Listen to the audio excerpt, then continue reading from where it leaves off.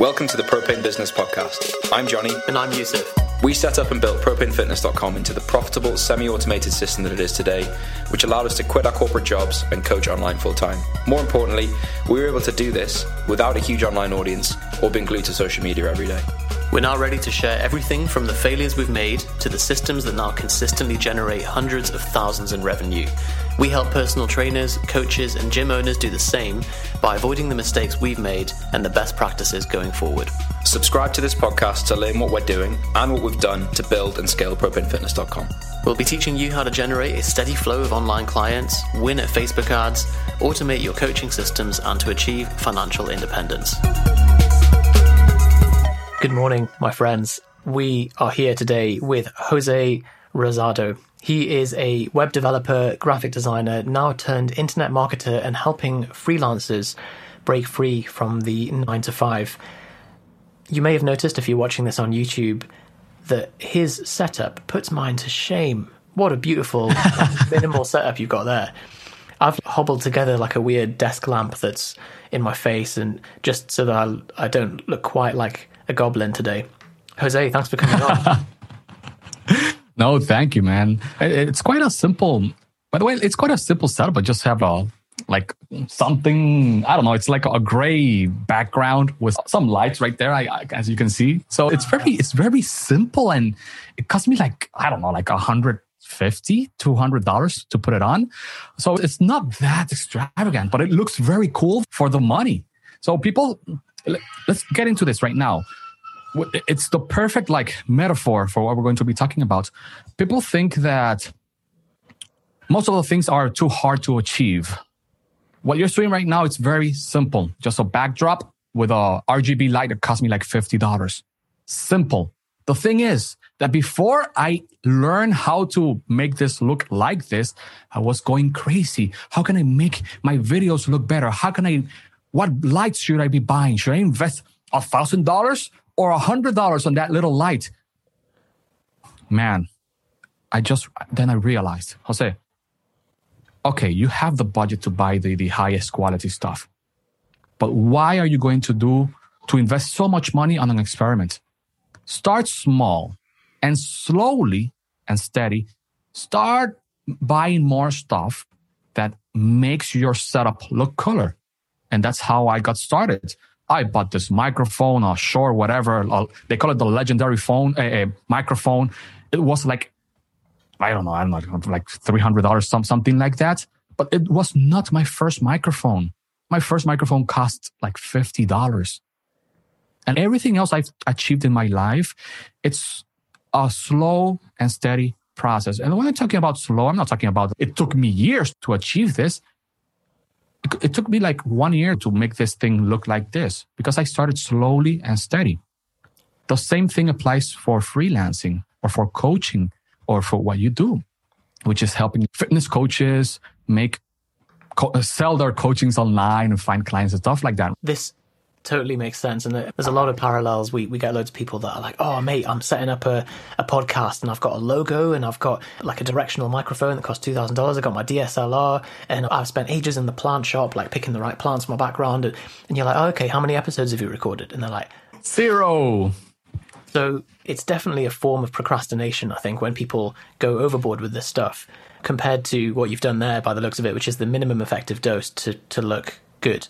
And you can even argue that the more minimal, the better, because then it means that you are the focus of the content.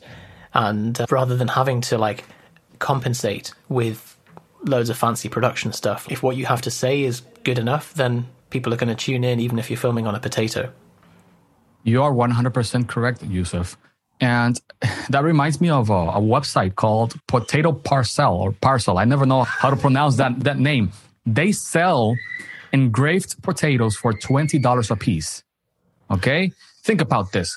If a company can sell potatoes for $20, something that spoils in 2 days, what makes you think you cannot sell something online, which is, in my opinion, more valuable? Of course, there's value in the entertainment of giving someone a potato with their face engraved on the potato. That's like a very practical prank, a 2-day prank, because it will spoil unless they boil it and eat it. But Think about this. People found the value on a freaking potato with your face engraved on top of on its outer skin. What makes you think that, in this case, your audience, coaches, fitness coaches, health experts, people that work in the diet, health, wellness industry, whatever, what makes them think, or makes you think, the listener, that you cannot sell your coaching online? What makes you think people will not find value in your services when people do find value in a freaking engraved potato with your face? Absolutely brilliant.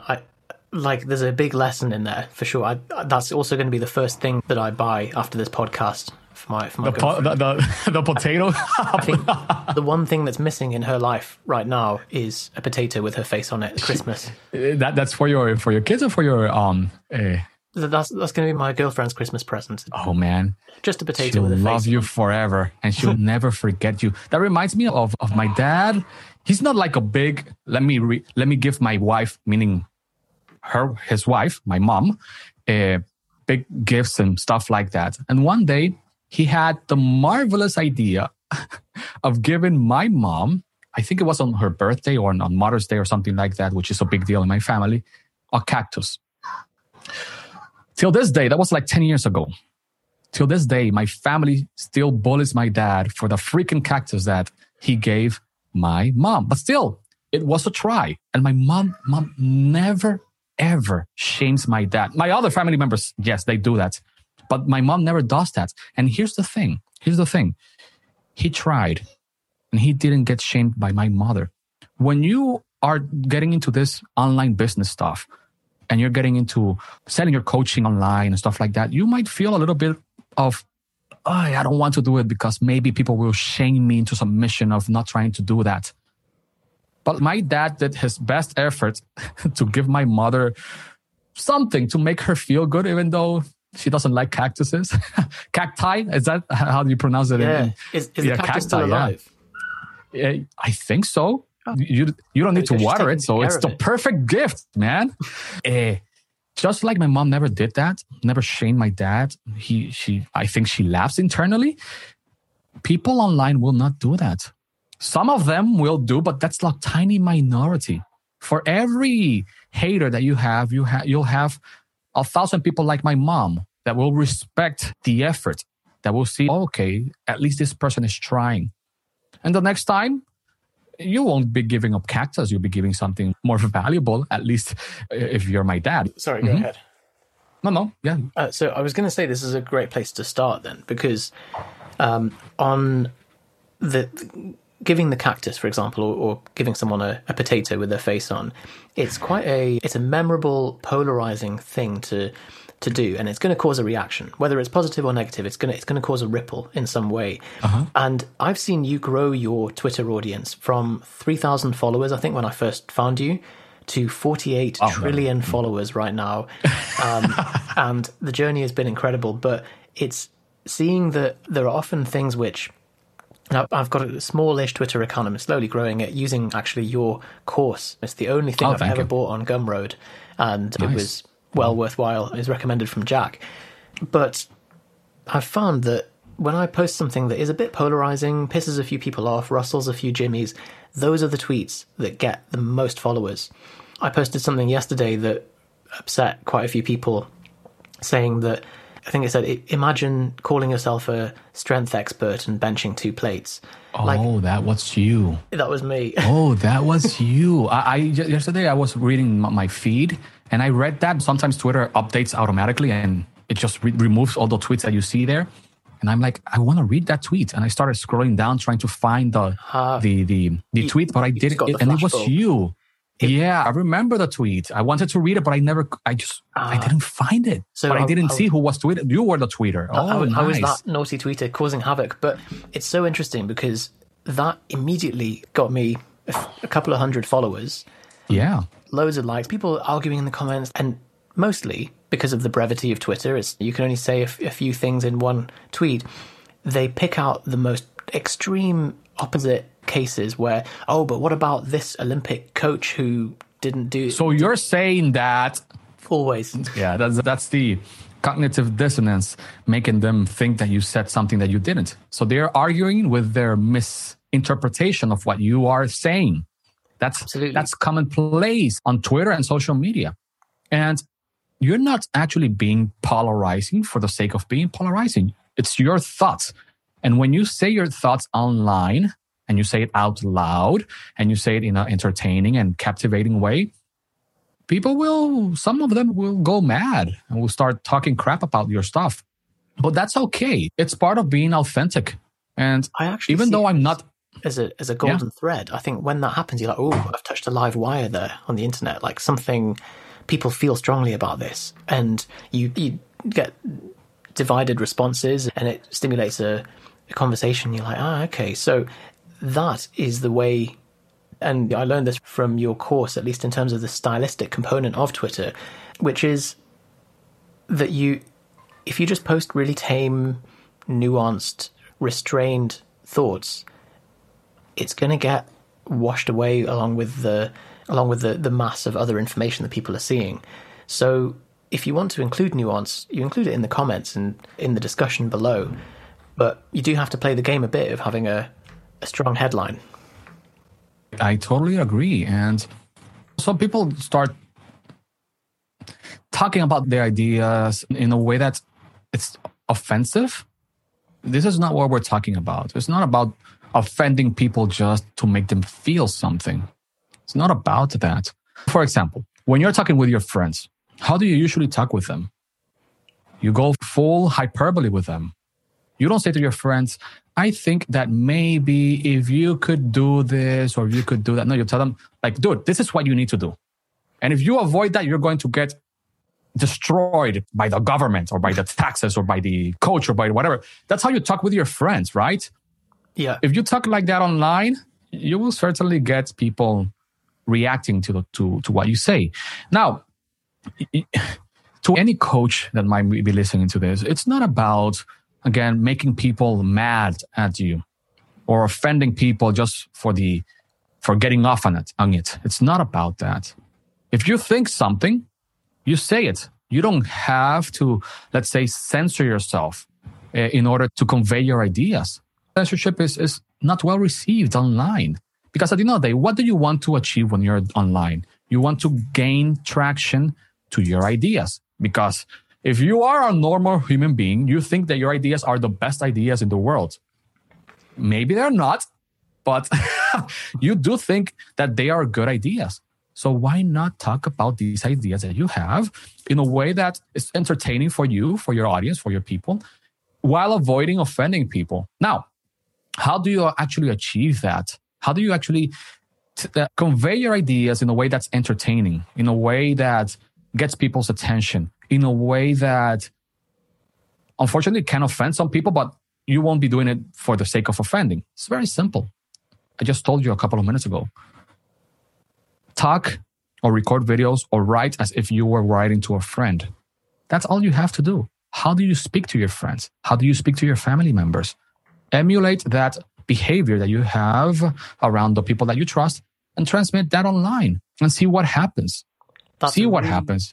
That's a really important distinction as well, that optimizing just for offense and just for outrage that's just trolling. That's just... And it's easy to do. It's very easy to do, man. Yeah. Anyone can do that.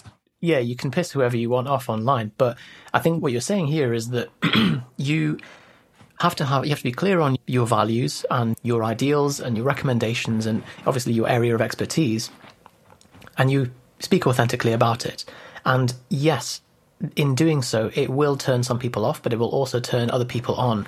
And trying to please everyone all the time and being really tame and vanilla, which is what we used to do years ago, I think back in 2008, 2009, when we set up Propane, we tried to include every possible caveat in our content to try and not upset anyone. And it doesn't get much traction.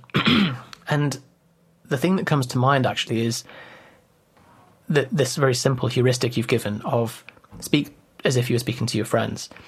Very easy to do. Doesn't require any overthinking. And it's the same way that you would make friends in real life. At least it's the way you should make friends in real life. So if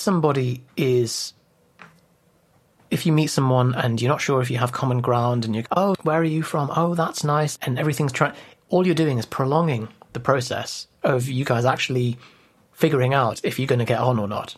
Whereas if you're just authentic from the beginning, you're a bit weird, you're a bit silly, yeah, it might turn them off. But also if the person's actually, I really like this guy, you've accelerated that process, you've saved everyone the time. So I think the same process is just going on online as well. Absolutely, absolutely. And you said something very important that took me a long time to realize. When I first started writing online, I remember that like you with your business, Propane, I tried to add all of this nuance to my writing that it just made my writing bland. By using these nuanced words, some people, maybe, if you do this, all of those little words just make your stuff not worth reading. Because at the end of the day, what do you stand for? If you stand for something, you will not say, maybe do that. You'll say, look at me, mother. You have to do that if you want to achieve X, Y, or C. It's not all slunched down. Look, guy, maybe if you do this, that. Imagine you are a coach. How would you feel? No, imagine someone is coaching you.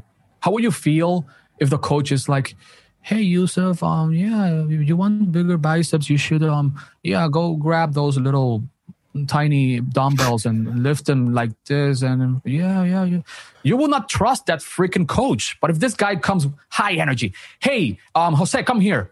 Good. Take those dumbbells, lift them, do it. Here's how you do it. Bam, bam, bam, bam, bam. It's way different. You just transmitted the confidence that you have in what, just being a little bit more uplifting, talking a little bit faster, using more energetic words, man, and using those little, I don't know how to say it in English, man. Still, my English sucks. But you understand what I'm saying. Absolutely, yeah. You're employing these things as tactics to get your message across. And I think absolutely, this is definitely where the gap falls with a lot of PTs who are moving online, which is that they know their stuff. Like a lot of the people we work with, like they really do know how to get results for people, but they have a sense of imposter syndrome. They're afraid to put themselves out there because, as you said, afraid of the mythical haters but as a result, they curb all of their recommendations and don't get any traction. Now, yes, of course, there is the opposite problem, and there are people who have all of the hubris with none of the knowledge, and that's a different kind of topic. But I think we have to assume people have the insight to recognize the difference, and people can see through if someone is just all hot air. Just assume that your audience and the people that follow you and that read you are smart. Really. Just do that. Just do that. If you assume that they're dumb, you're actually going to attract dumb people, and you don't want dumb people following you. You want to love your followers. Here's something I learned. You can never negotiate with a dumb person. Why? Reason number one, they cannot be reasoned with. And reason number two, they're dumb. You just can't. That's the absolute truth. So if you want to attract dumb people, treat your following and people online like they're dumb. And you will certainly attract this energy. That's just an unquestionable fact. You attract what you want to attract. Okay? And you do that with your actions. If you're acting in a way that attracts dumb people, you will attract a lot of dumb people.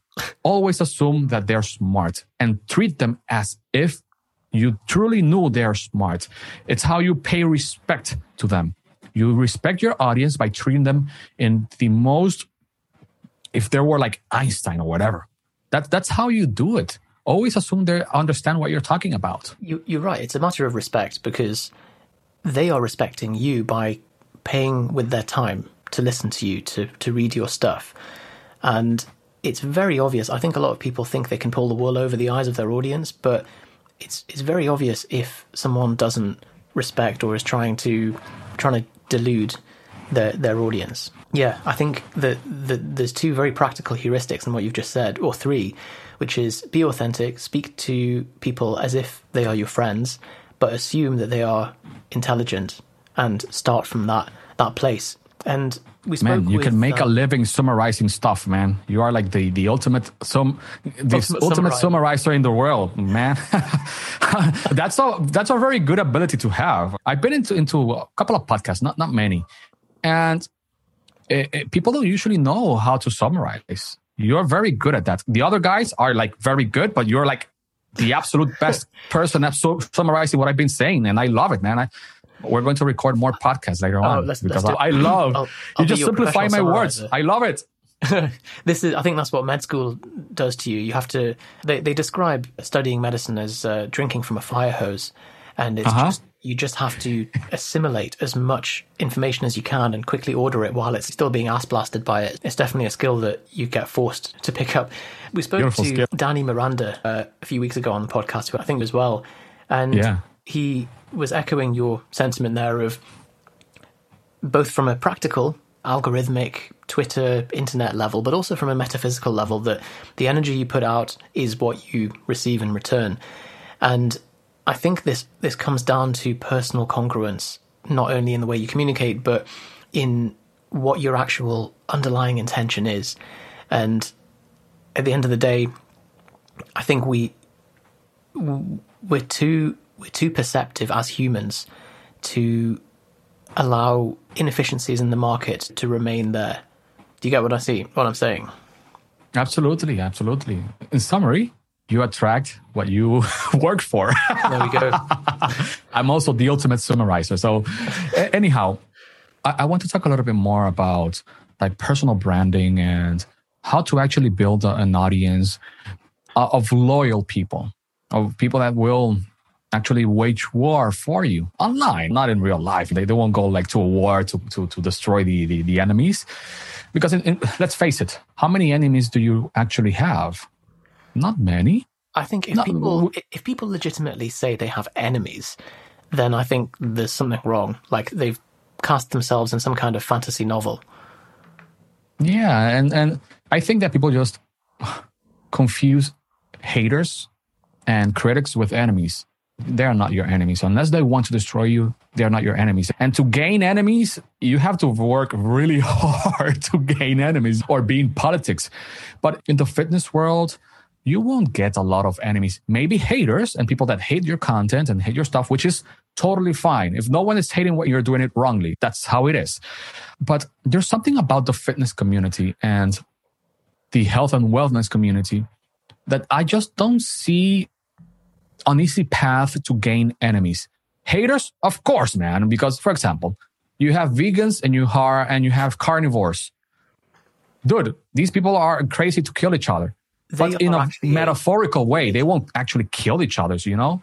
But you have these two polarizing diets. One is only eat vegetables and one is only eat red meat, for example. It's okay. I can see both arguments, but personally, I prefer to be in the middle.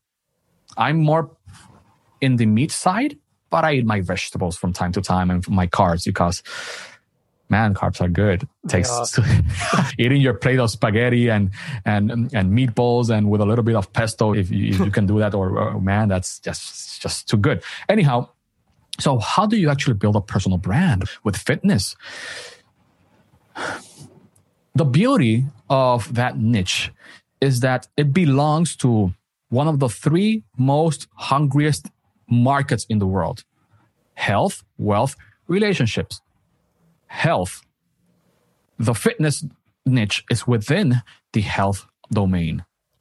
Health, anything that talks about wellness, about diet, about strength training, about what else, man? Nutrition, about medicine, about doctors, nurses, chiropractors, all of that crap, okay? This is it. And this year as well, I think the health and the fitness industry have almost started to combine and have idea sex because of the... Oh, it reminds me of, what's this guy's name?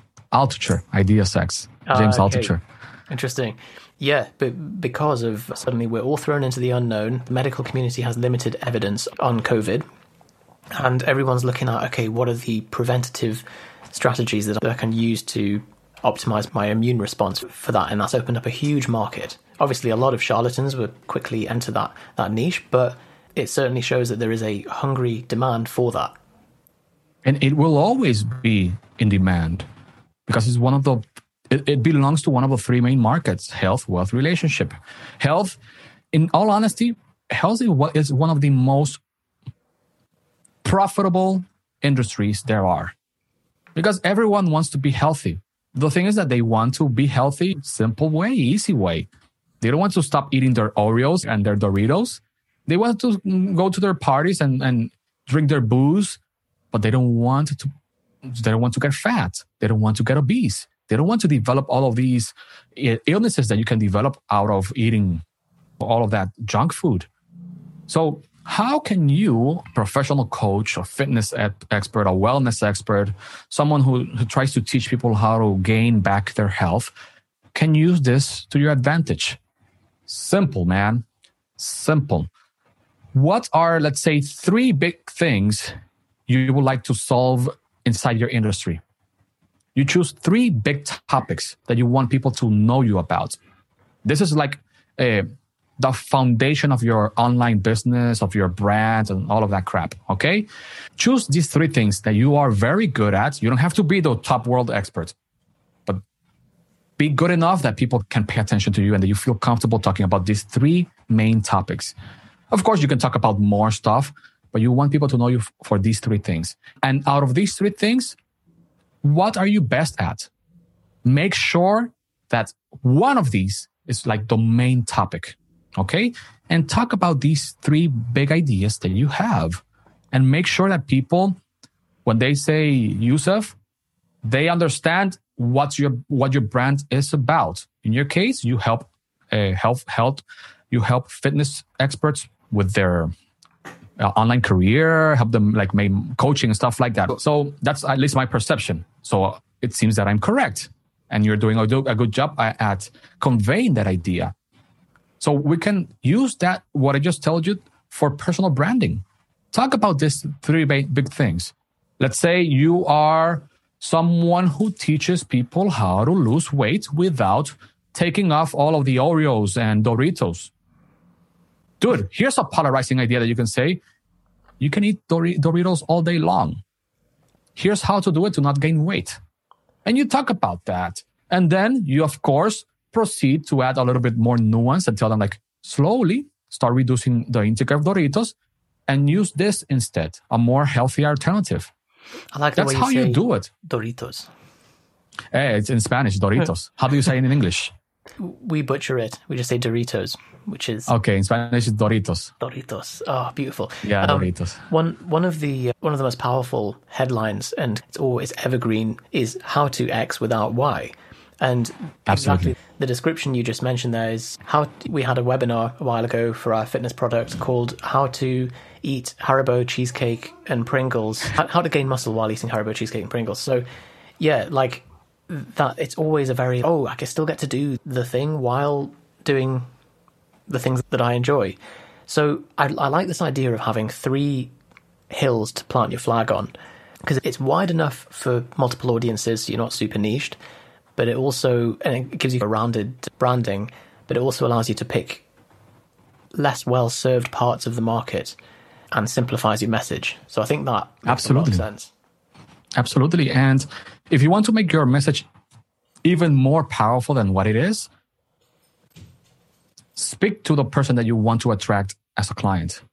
Let's say that you want to attract business people, high-performing business people, which I highly encourage you to do that because they are the ones that pay good money. They make the best clients ever. Well. Yeah. They'll pay you $3,000, $5,000, $6,000, $7,000 for your coaching easily, even if it's online. These people don't give a shit.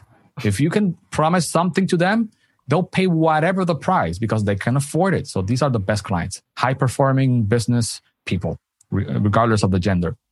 So talk to them.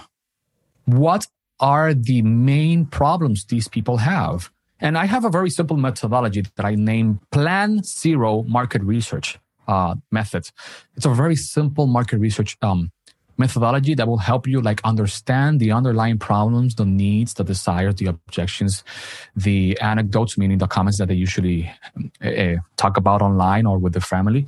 And by understanding these ideas that your potential clients or the people that you want to attract to you have, you make it so much simpler for you to craft content, videos, text, images, photos, emails, whatever you want to create, for you to position yourself as the person that helps that kind of people, that audience, achieve the health success that you want to help them achieve. And very simple. Plan Zero. It's an acronym for problems, language, anecdotes or comments or stories, and needs. And the zero is actually an O, obstacles or objections. Okay? By finding this information online, and you just Google it, man. Biggest struggles businessmen have in regards to fitness. You Google that and you start reading the forums and the blogs and the articles and find these problems, the language that they use, so you can speak with the same language that they use. And when I say language, I'm not talking about English or Spanish. In your case, for example, let's imagine that you are coaching a health expert, like a medic. Medics don't usually call their clients. They call them patients. So when you talk to these people, you won't say how to gain more clients. You will tell them how to gain more patients. Sure. You're using their language. You're substituting client for patient. And then you position yourself as someone that actually understands what they're all about. So back to the thing. You find their language. You find their anecdotes, the stories, the ideas that they have. Then easy. You turn the problems into needs. If I have a problem, I cannot lift 100 pounds deadlift. That's a problem, okay? What's the need? I want to be able to raise 100 pounds from the ground. So you can turn a problem into a need. And you can just craft content. It could be the same content, but just by talking about it, in the first case, by solving the problem, you can create a whole new piece of content with the same information that you could create just by talking about how to achieve something. Solve this or achieve this. Same content. But if you change some of the words within that content, it's a different article. It's a different purpose. It's a different mission. So creating content for the online business, for the online world, for attracting the right kind of people and clients, it's so simple. But people overcomplicate it. And let's go back, let's say 20, 30 minutes ago, where I told you about this setup that I have. Okay? Simple. Just a key light that I can, click here and start changing the colors and making it look a little bit different. Okay? So it's very simple, as you can see. But it was, at first, I was overcomplicating the process. I wanted to have the best setup, the best microphone, the best key light, the best camera in front of me, the best lighting behind of me, the best everything. And I forgot about their journey. I forgot about making things simpler for me. So by taking action on what I just told you, finding the pains, the needs, the language, the anecdotes, the obstacles, the objections, your kind of people that you want to attract, by finding all of these information about them and crafting content that solves those issues and helps them achieve the goals that they have, you will certainly attract the right kind of clients and audience and people that will adore your content. Because here's the thing. People don't care about who you are. They only care about the things you can help them achieve. If they think you can help them with something, they will certainly start respecting you and following you and paying attention to your message. But if you never, ever talk about your ideas, you will never know if you actually have something good to say. And you will never know you will never experience the pleasure of helping someone achieve their health goals. Very well put. And this is exactly it. No one's watching you for your lighting, for how good your lighting is, unless you are a lighting expert and you sell lights that you put on walls, in which case you're doing great. But if you're in the fitness niche, the plan zero, the problems, the needs, the aspirations, the fears, the desires, like that is what communicates with the heart of your audience. And what Jose is saying is so true. An example from one of our failures a few years ago when we were launching a new angle on the Propane Protocol was me and Johnny had been going deep down the rabbit hole of copywriting for some time. And we used this long template, and we spent 2 weeks really curating this advert for the new launch. And we put a couple of grand ad spend behind it, and it just flopped. And we were like, what went wrong? Like, we used the template and the formula and everything. And then the following week, we put out a survey with a small ad budget and just said, hey guys, what's your biggest struggle with fitness? And we took the responses and fed them directly back in the same language, same phrasing, verbatim, integrated into the next advert. And that one absolutely flew. People were commenting, being like, oh my God, you've read my mind. This is exactly me. And we're just thinking, these are words that we wouldn't have thought to use ourselves. It really works. And what Jose is talking about here, and using the Plan Zero method, which I like, I've never heard of that before, as your content engine, is the easiest way to nail that is to be your audience, but a few chapters ahead. And I noticed that's what you do yourself. You used to be a freelancer, and you've basically moved into scalable online income. And so you help freelancers do the same thing because of their problems intimately. You know what it's like to have a pain in the ass client, and what it's like to underprice your services and to charge for low hourly rates and to trying to compete on Upwork and all those kind of websites. So understanding that, it makes the whole process much easier because the problems that you were facing 5 years ago. And a big mistake that a lot of, say, like 25-year-old male PTs are making is that they're like, oh, I'm going to work with middle-aged postmenopausal women because that's where the money is. And you're like, what do you know about postmenopausal women? And why do you think they would look at this 25-year-old guy and be like, oh yeah, I'm gonna hire him? He understands what menopause is. Yeah, he absolutely. Gets my struggles. Really hard. You can achieve it, but it's really hard to do that. Maybe you could perform the ultimate market research and understand how to talk with them and how to convey your ideas in a way that they'll say, oh, that's me. But let's face it, man.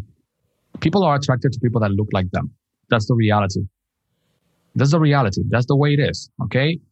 Now, I'm not telling you this to discourage you from trying to get clients from another race or from another gender or whatever. It's not about that.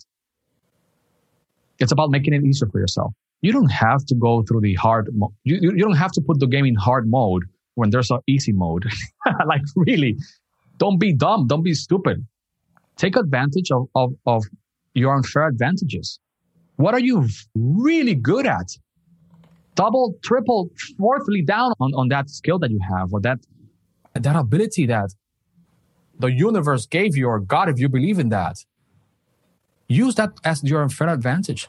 Maybe you were born into riches. Maybe your dad was a freaking millionaire. Dude, if he gives you permission to use his millions, use those millions to make more millions back. And don't give a crap about what any other person might think. Oh, he's just daddy's girls or whatever, daddy's boys or whatever. Screw that. Your dad worked very hard to achieve that. And he's given you the opportunity to use whatever means he was able to attain to help you out. So that could be an unfair advantage. Maybe, for example, let me tell you for example, in my case, I have chicken legs, okay? It's really hard for me to gain muscle mass on my legs. I cannot say the same for my upper body. It seems that I have good genetics for my arms and for my triceps because I don't work them as hard, and they look better than my legs. And my legs, no matter how hard I work with them, it's always chicken leg.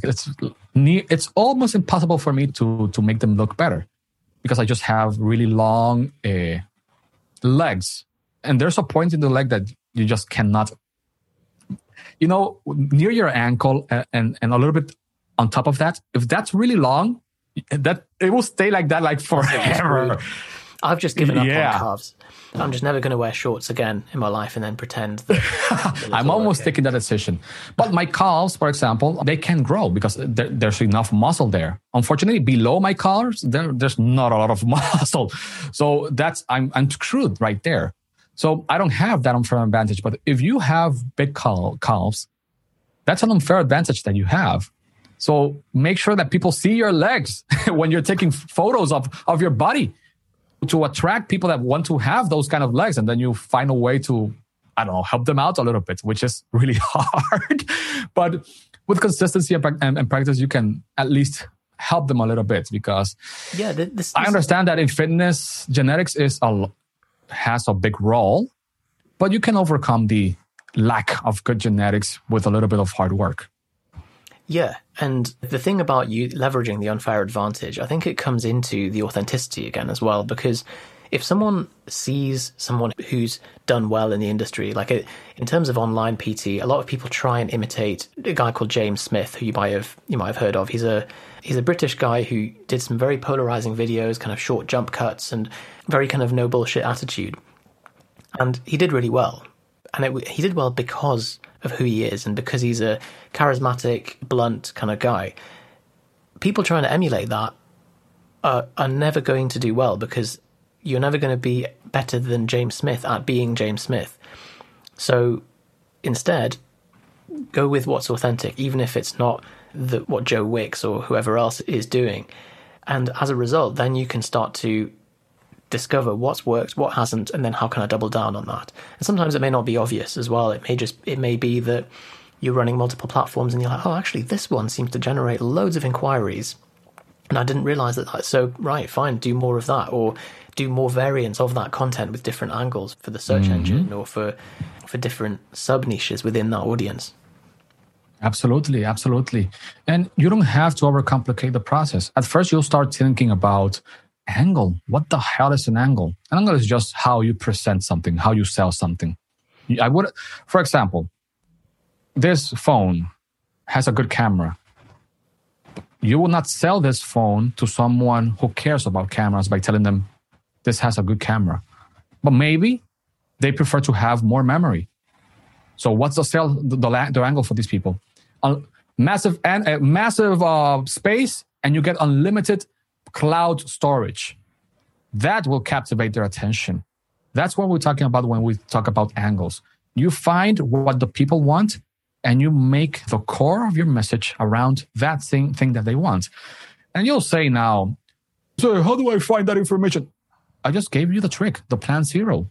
Find their pains, the problems, find the language that they use, find the anecdotes, the comments, the idea, the stories that they use, find the needs, and find the obstacles and objections that they have, and provide an answer to all of these ideas that they have, provide a solution to the problems, provide a path to help them achieve their goals, and use their own words to catch their attention. That's the big one. So that's the money-making part, using their own words. That is huge. So imagine you have got a window that keeps leaking bits of water down the thing, and the wall is getting moldy, and you're like, oh, it stinks, and it's going to be expensive to... And then the double glazing guy comes to your house, and he's, hey, so we've got these windows, and they've got the state-of-the-art heat insulation thing, and they're made of like bulletproof glass, and he's going on for hours about how like strong the glass is. And you're like, mate, I don't care, because I'm getting mold problems. What I want to know, and what matters to me, is water going to leak through the edge of the window or not? And so by him just spouting the features that he thinks are important about the product, compared to speaking to the customer and listening to, right, what's your need with this? What's the problem you're facing? And then being like, okay, so here, this window has leak-proof sealant and whatever, and pitching it to the features that matter most to the client. You're looking thoughtful, Jose. Yeah, you just gave me the best transition ever. The best, like... It's, I don't know, playing basketball and someone gives you an assist and you just dunk it. You just gave me the best assist in the universe, man. When you were talking about the mold around in the basement or whatever, and then this guy comes and try to sell you windows, of course you will not get the sale if you're the salesman selling the window to someone who is actually has a need of removing the mold from his house.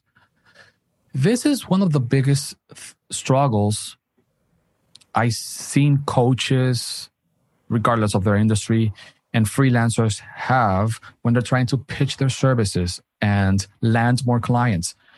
They are in such a hurry to close the deal that they sell something that their prospects don't need. Dude, if you are talking to someone who needs the formula to lose weight and the secrets of the universe to just remove all the love handles and the man boobs and the floppy biceps and triceps or whatever, if that person is talking to you about that, don't go and tell them strength training. Don't talk about lifting weights to these people. That is not what they want. They want to lose weight. And of course, strength training will help them lose weight, but that's not how you will sell this. Yeah. You will sell this in the following way. And I'll tell you because I have experience working with fitness experts and fitness coaches, helping them with very similar to what you do, but that's not my main niche. But I've certainly helped a couple of people scale their businesses in that niche. I'm actually working with one person that's in the fitness niche right now. So if they're telling you about they want to lose weight, provide them with a roadmap to actually achieve that. And you do that by detailing in a very simple way, in the simplest words that you can use, your process. And you do so by what I call the success pillars. I learned this 2 years ago about the success pillars of services, of your service. And I learned it because I was reading a sales script that a fitness guy sent me, which is ironic because we're talking about fitness right now. And I saw that and I'm like, oh, this is cool. I could certainly add the success pillars to my own pitch because it actually lets me showcase the value of my service, of my offer in such a way that it's easy to understand for the prospect without talking about the deep things of my service, without revealing the step-by-step process, without overcomplicating, without overwhelming the client with information. Then I got into a very expensive coaching. I paid $10,000, man, for a coaching. I have never imagined paying so much money for a coaching. And I saw them talking about the idea of success pillars. And they told me why it works. I knew that it worked because I tried it out, but they tell me why it worked. And let me tell you, the success pillars is nothing more than detailing your process in steps, 3 to 4 steps.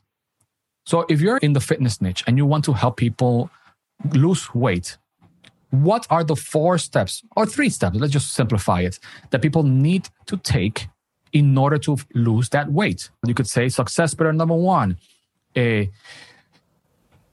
painless diet, just to say something like that. That's step number 1, Youssef. And here's the thing. You told me that you like Doritos. You told me that you like your cheesecake. I'm not in the business of telling you to stop eating that because you told me that you like Doritos very much because that's the thing that you like eating with your family, with your kids. And when you go eat an ice cream, you also dunk the Doritos in the ice cream. Yuck. No, I don't have cereal in the morning, actually. I just have crushed Doritos with milk on. Beautiful, man. That seems healthy like the best healthy breakfast, man. Acids in as well. Oh, man. Beautiful, beautiful.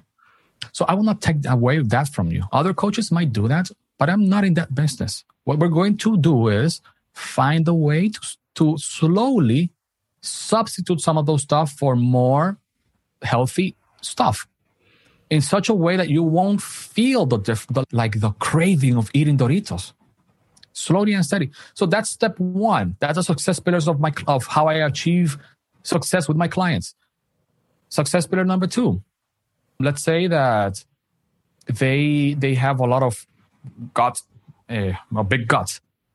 The gut quencher, some shit like that. So the gut remover, something like that. I don't know, man. You invent some cool ass name and you tell them, we're going to focus on reducing that fat that you have around your belly. And we're going to do that by following very simple diet guidelines and using localized exercise to help you remove that. Now, the ethics about telling people that you can remove gut fat using localized exercises like crunches. I don't know if that's the correct term, but using like crunches and stuff like that. Sure. That's on you. That's on you. Some people think that works. Other people say don't. I am in the game that thinks that it doesn't work. I think that you need to reduce your calories and that will help you achieve that. I agree. And only if it's used as a tactic to get someone's buy-in. So if it's just that's your ethics, that's on you. I'm just telling you the game. Okay.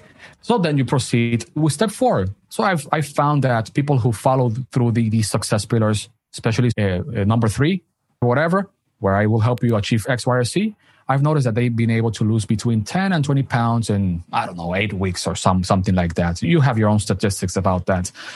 And you just provide them with the value of your offer in such a way that it's so simple to understand, in such a way that for you it's just a walk in the park to talk about it, and in such a way that it helps your prospect perceive your offer in a way that when you tell them, hey, this will cost you $5,000, they'll think, oh, this is undervalued, because you presented the value of your offer in the most simple terms. And simplicity is good persuasion.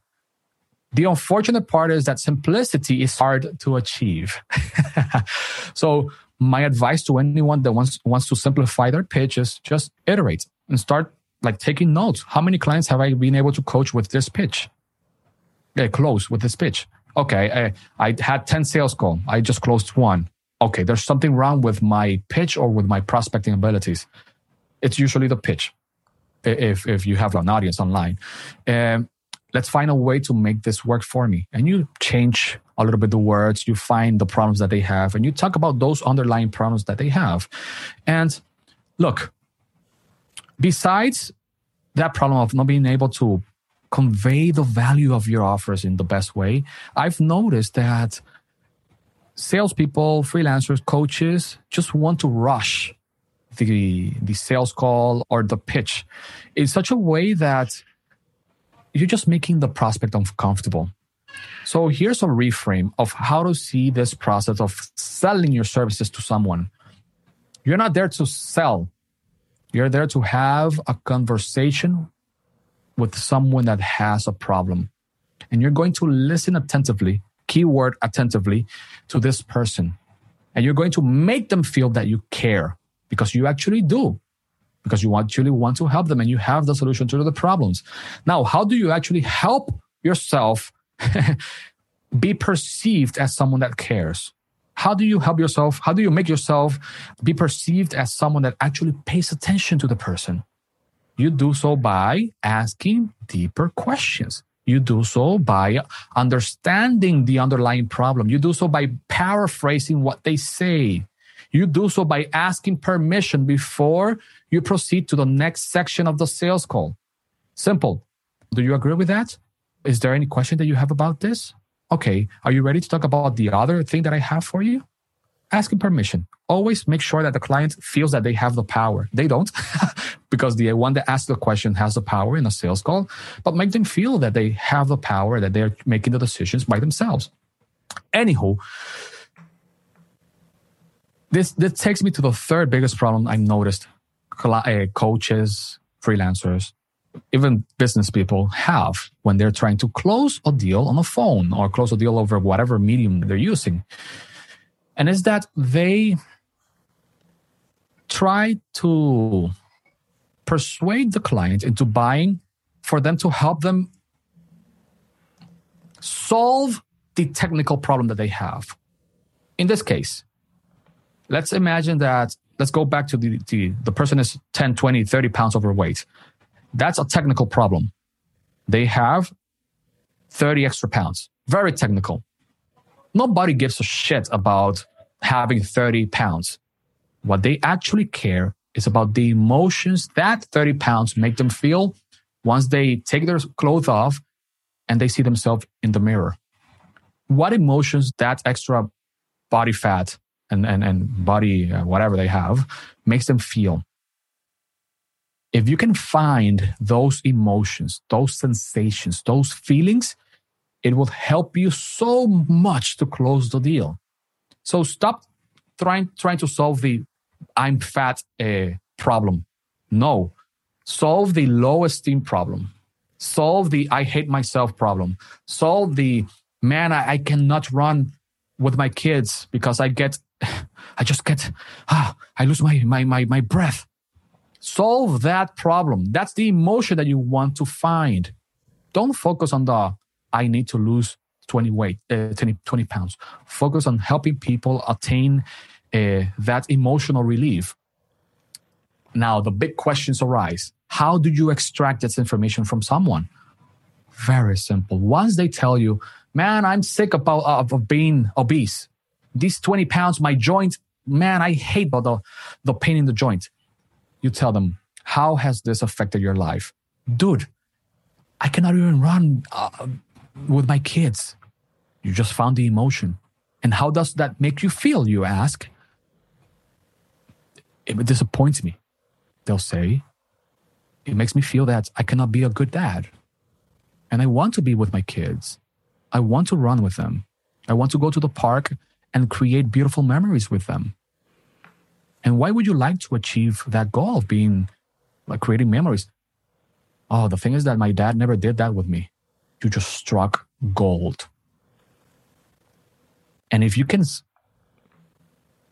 demonstrate with your pitch that you can help them achieve that goal of being able to run with their kids at the park, you just made an extra $5,000 with a deal that you just closed. It's not easy to achieve this kind of conversation, but with time and by asking these powerful questions and these follow-up questions, you'll be able to get those emotions. And then you proceed to pitch your services in the most simple way. Paraphrasing their words. John, you told me that you're struggling with losing weight. And you told me that you feel that you're a little bit disappointed because you cannot run with your kids on the park. And you told me that this makes you feel like you're a bad dad. And the thing is that you're very busy. You told me that you're very busy and you just don't find a way to solve that issue. So I'm in the business of making this work for you. I work with a lot of business people that are very busy, that have been through similar experiences than you. And I help them achieve that goal that they have. Here's how I envision you. You will be able to run with your kids. You will be able to look at yourself in the mirror. And of course, I will help you lose those 10, 20 pounds that you have overweight. Here's how. Bam, it's an 8-week coaching, 30 minutes a week. You'll have access to my platform. We'll communicate through an app that I have on my phone, whatever, blah. You get access to all of that. You can communicate with me. You can send me a couple of messages. I'll reply within 24 hours. And what would you like to proceed after this? And then they'll say, how much? And you'll say, what I do is the following thing. I usually charge $7,000 for my service. But I've noticed that if people take action right here on the phone call, they're the best clients. So what I've learned is that if I give them the fast action bonus, they usually are the best clients. And the fast action bonus consists of, it's an extra $2,000 discount that I give people right here on the phone call. That's it. So if you take action right now and you get this and you start with me on this phone call, you can start for only $5,000. Are you in? You shut the fuck up. Sorry, man. I don't know if you care about cursing, but you just shut your mouth up and just let them sweat bullets. If you see that they flinch, they'll have an objection. And then you start answering to these objections. Oh, let me think about it. Let me whatever. Send me a proposal. You tell them, okay, what would you like to see in this proposal? Oh, this and that. Those are the objections. Then you proceed to tell them, John, so would you rather have this conversation with a PDF or with me right now? You have me on the phone. I can answer to this question. Oh, that's right. How dumb. Yeah, let's start. And then you start destroying all of those objections. And by the end of the call, you just say, are you in? Oh, it's too expensive. So what about if we make this a 3-payment plan? So instead of paying me $5,000 in one payment, let's make this, let's say, I don't know, man. How's 5,000 between five? $1,700 per month for 3 months. You charge a little bit more than the $5,000, of course. Oh, okay. Let's start. And then you proceed to the onboarding or whatever the hell you want to do. Sales is the process of answering questions and listening attentively and understanding the problems and then answering these objections that people have. That's how you do it. Of course, I'm simplifying the process, but if you do it long enough and you understand what I'm talking about and you listen to the podcast 1 or 2 times, at least this little part that I told you about, that we'll be talking about, money will stop being a problem if you're struggling to close more clients. I can assure you that if you follow through what I just told you, man, clients will be raining on top of you. So the process you've just outlined, designed for a sales call, high ticket kind of program, but a lot of the principles very much apply in your content and in your copywriting and anything else as well. It really stems from having a good product market match, knowing what it is that your audience is struggling with, treating them, and you're leveling with them, you're speaking to them as they are intelligent, and being able to solve their problem and selling their ideal self. And I think I really like that overview that you've had, and I would maybe add one step before all of that, so step 0, which is to only have that conversation with people who you can help and who are in a position to move forward with you. Make the decision. Yeah. Yeah, because yes, it's possible to fill up your calendar with call bookings and use a more of a kind of manipulative sales script and try and drag people over the line by making them cry and all this stuff, but it's not morally, and it's going to generate a lot of regret purchases compared to people who are ready. They have the problem. They know that you're the person to solve that problem. They just need to walk through some of the decision with you on the phone. And I think framing it in that way, as you said, is a much better way to get results for people and happier clients, more referrals, and everything just goes up from there. The moral issue is something.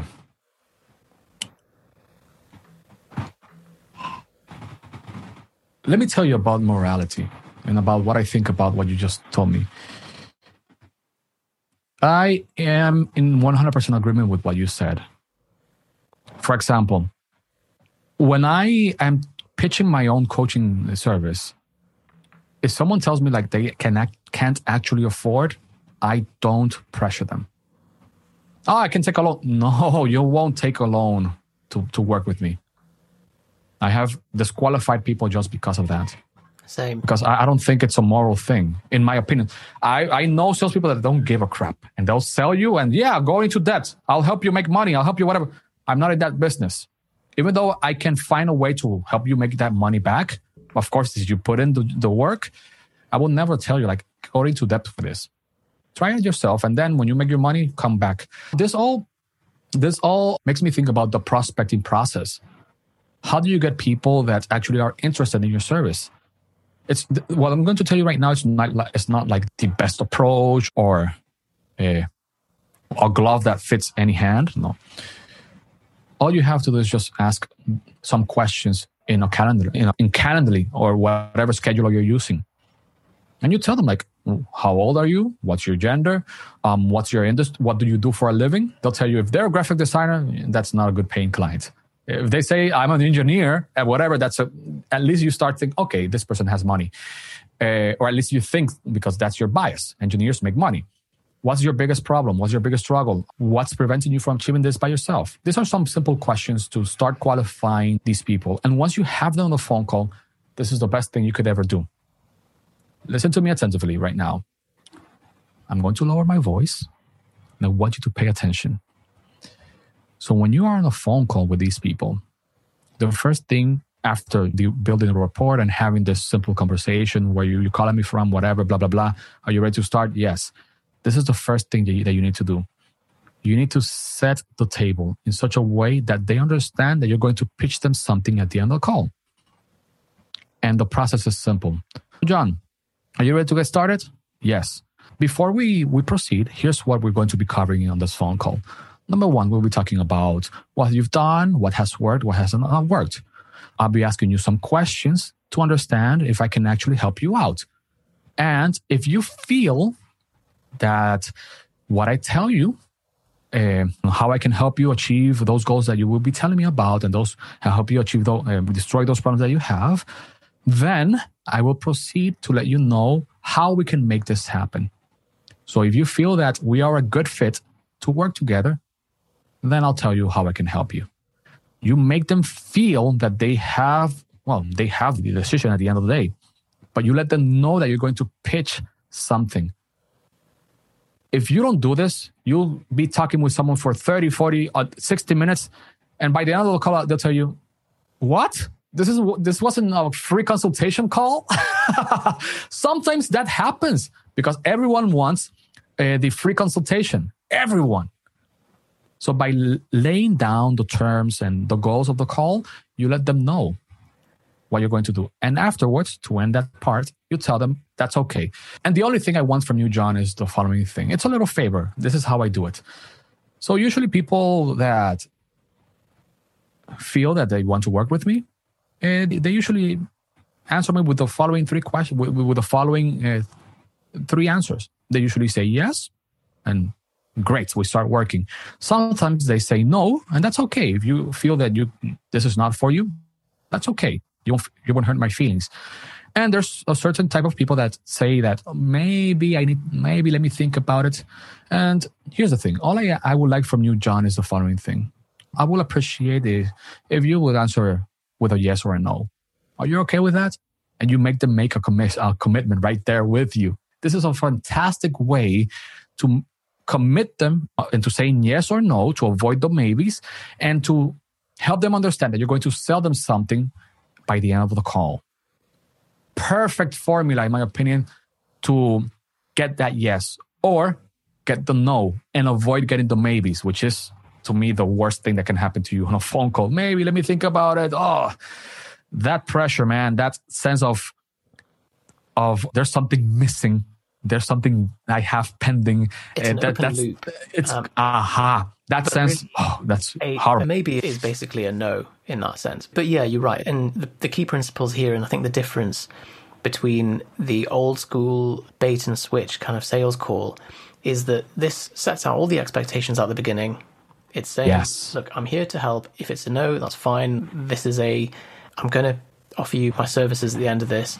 And it's funny, actually, I saw on the ClickFunnels Facebook group last week, someone posting saying, hey guys, do you know how to set up a billing thing? So it's a $1 free trial, but then after a week it charges them $500. And you're like, great, yeah, how to get your Stripe account banned. And like, it's just people thinking that they can just squeeze money out of the market in some underhand way, whereas the easy way is the hard way. The easy way is offering a service that you can get a result for a client, and everything else is then taken care of. Damn, that's such a scammy tactic. People forget, and then they get that $500. What's this? $500? What did I sign up for? That's how you lose the clients for life. Genius. Oh, dude, I've seen something similar. Get it now for free and then pay $47. And maybe it's $47, but $500 is, dude, no. Do you want a client for life, or do you want someone that hates you and charges the money and performs a chargeback? And then you're screwed because Stripe don't like those. Yeah, that's just how to engineer headaches in your life. Jose, that's been really valuable. We've covered a lot of great stuff about building your personal brand, developing your content engine, how to make sure that your message lands properly with your audience, and some stuff on taking someone through a sales call. I know we're over time, but I just wanted to ask you briefly, if you've still got time, about personal freedom, because I think this is something that everyone is looking for, particularly this year now that remote working has opened up as a possibility for everyone. People are realizing that actually, if you're living in London or New York or somewhere like that, and you're like under a lockdown situation, all that's happening is you're just paying expensive rent to live in a concrete place that's not very sociable, and realizing that actually you can have a much better lifestyle working remotely. How has that impacted your life since earlier on when you were doing 9 to 5 and then freelancing? And what do you have to say to the audience about personal freedom? Lockdowns made me so much money that I cannot tell you, man. It will blow your mind. Which is such a crappy thing to say out loud. So, I'm going to slap myself. The reason I believe this lockdown has been a blessing for me, even though it's a crappy thing to say, is that I decided to make it a blessing. It's not that the COVID and the lockdowns made me more profitable. It is not that the virus made me more rich. No, it's that I decided I was not going to let any lockdown screw up my chances of winning and succeeding. And I made the decision to, how do you say this thing, create lemonades with the lemons? I don't know how to say it. Yeah, well, you know what I'm saying. So if life gives you lemon, you make lemonade. In this case, the lemonade had COVID inside, but that's the way it is. That's the way it is. So you talk about personal freedom. That's a hard question to answer because everyone has their own idea of what freedom is. So I'll just tell you what freedom looks to me. Freedom looks to me as being able to oversleep, wake up at 10 a.m. and know that I made money while I was sleeping. Knowing that if I want to make more money today, all I have to do is tweet a couple of times, post something online, and I made more money. If I want to make more money, I could just crank up the ad spending. I'll make a little bit more money. For me to be able to enjoy my free time without thinking about money. Because I'm making enough to be sure that I'm not thinking about it. That's how I define personal freedom. Being able to enjoy my free time without thinking about money. And of course, that translates to being with my family, being with my kids, being able to have these types of conversation with people that I meet online without thinking about, what's the next thing I have to do? And without, man, I don't remember the last time I've been under the clock. I need to hurry to get to this place. I'm living the dream right now. For years, I've dreamt about not being beholden by the phone, by the clock. I'm now living that. I rarely know what time is it during the day. I don't care. That's how I define freedom. That's how I define freedom. Of course, I still have to work a little bit more to make sure that freedom that I currently have stays like that. Because people think, you achieve that and that's it. No, it's harder to stay afloat than actually achieving that. So I'm trying to work my ass off for the next until I'm 40. So I have the next 7 years to become a millionaire. So I can live off all of the millions I made. I don't like working. I don't like it. I prefer to be sleeping. I prefer to be just messing around and reading and studying and doing whatever the hell I want without thinking about money and without thinking about work. But the thing is that if I don't overcome that feeling of fuck this shit, or that feeling of I don't want to do this, who will do that for me? I'm the only one who can do that for myself. So I took, in this case, let's go back to COVID. I took this as an opportunity to make more money. I saw that people wanted to learn how to make money online. I saw that coaches needed some coaching to learn how to coach. I saw that and I started sending cold DMs to people. Hey, John, this is literally someone named John that I close as a coaching client. Hey, John, I like your tweets, whatever. You talk about my magnesium and I didn't drink my magnesium. Thank you for that. I just drank it because of you. And I literally showed him the bottle of magnesium because I recorded a video and I sent it to him. So let's have a quick chat about how I can help you with your coaching and whatever, because I noticed that you do that. And I had the sales meeting 2 days later, and I made my $5,000 from the coaching. Just like that, on a phone call. All because I said to myself, I'm not going to die from hunger because I cannot go outside. Thankfully, I have those skills to be able to do this in the online realm. But at the end of the day, what's the difference between online and offline? That online is easier. Like way easier. People think it's harder, but it's so much simpler.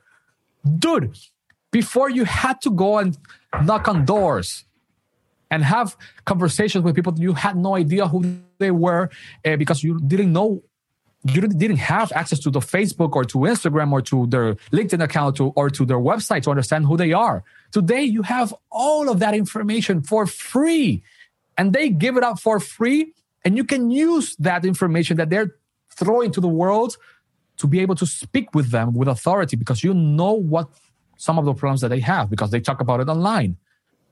It's easier and it's faster. You don't have to knock on doors. All you have to do is send an email or send a direct message. Or like me, if you're more adventurous, record a video and send it to them and tell them, hey, I have some ideas about how I can help you achieve X, Y, or Z. If you are free in this week, let me know and I'll send you a link to my scheduler and we can schedule a call at the time that fits better your current agenda or whatever. That's all you have to do. Now you have to be more adventurous and more open to embarrassment. But dude, it's a small price. Who else is going to do that? It's a small price. Who gives a shit about embarrassment? Especially when you win. When you win, all of those losses, people see that as inspiration. I remember watching the documentary of Michael Jordan and how they lost one of those years and how he lost so many times before he and his team, Chicago Bulls, became like the best team ever. 6 rings, 6 championships won because of the great effort of the full team. But before all of that, so many missed shots, so many failures, so many struggles, pain, blood, sweat, and a lot of frustration. But then he won, and everyone forgot about all of the missed shots because that's what happens when you win. You are embarrassed for a time, then you win, and everyone forgets about that, even you. And then you have your story, your hero's journey. Look at all the shit I went through, and now look at me. Look at me, baby. I'm living the dream. So people love that story. People love that success story. People love the underdog. People love the journey of how you were a stupid little skinny, ugly little guy and then became huge, strong, confident, which is usually what happens with personal trainers. They were like ugly, little, skinny guys that they become fit, good looking, whatever. They grow a beard or whatever. And now they want to help other people achieve that same stuff. That's the usual hero's journey of a lot of fitness trainers. They were bullied. They became fit because they don't want to be bullied ever again. And it's also similar with the mixed martial arts. A lot of people get into mixed martial arts because they were bullied when they were kids.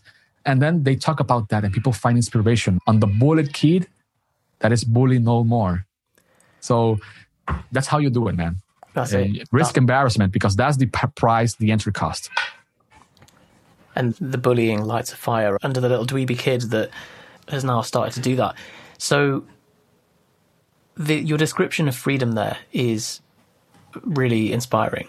And I think there's a lot of people that are probably making more money than you but don't have the same level of internal freedom. And I think we need to have a little hat tip to the fact that there is an internal shift as well that happens.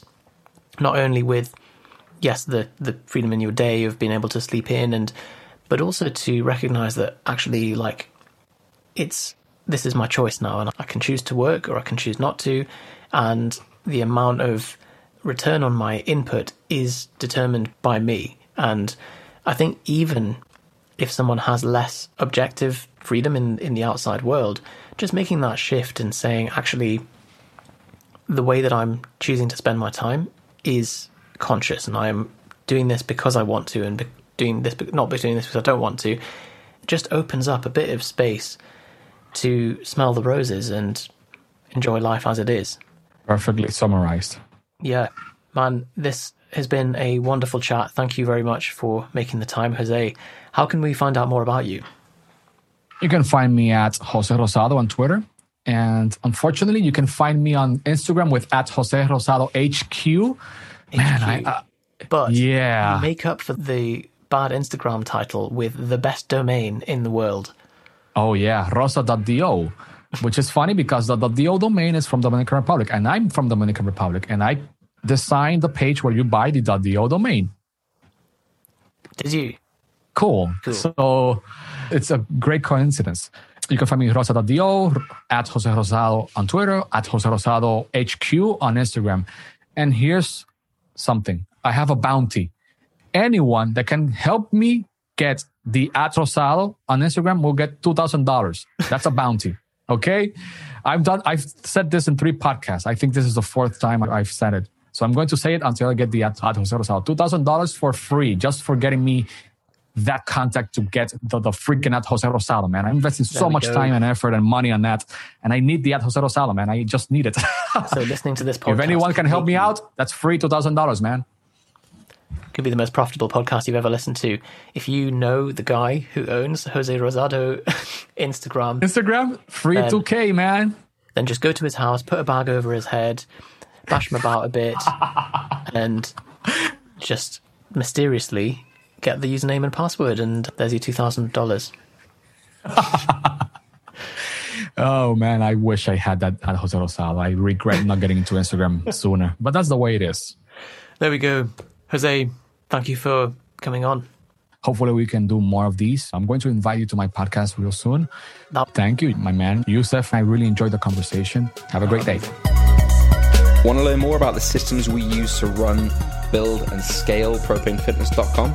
Head over to propanefitness.com/business podcast, and you can get your hands on our free training that covers the 7 steps that we take with every client that we help build their own online business, and also the 7 steps that we use to successfully build Propane Fitness.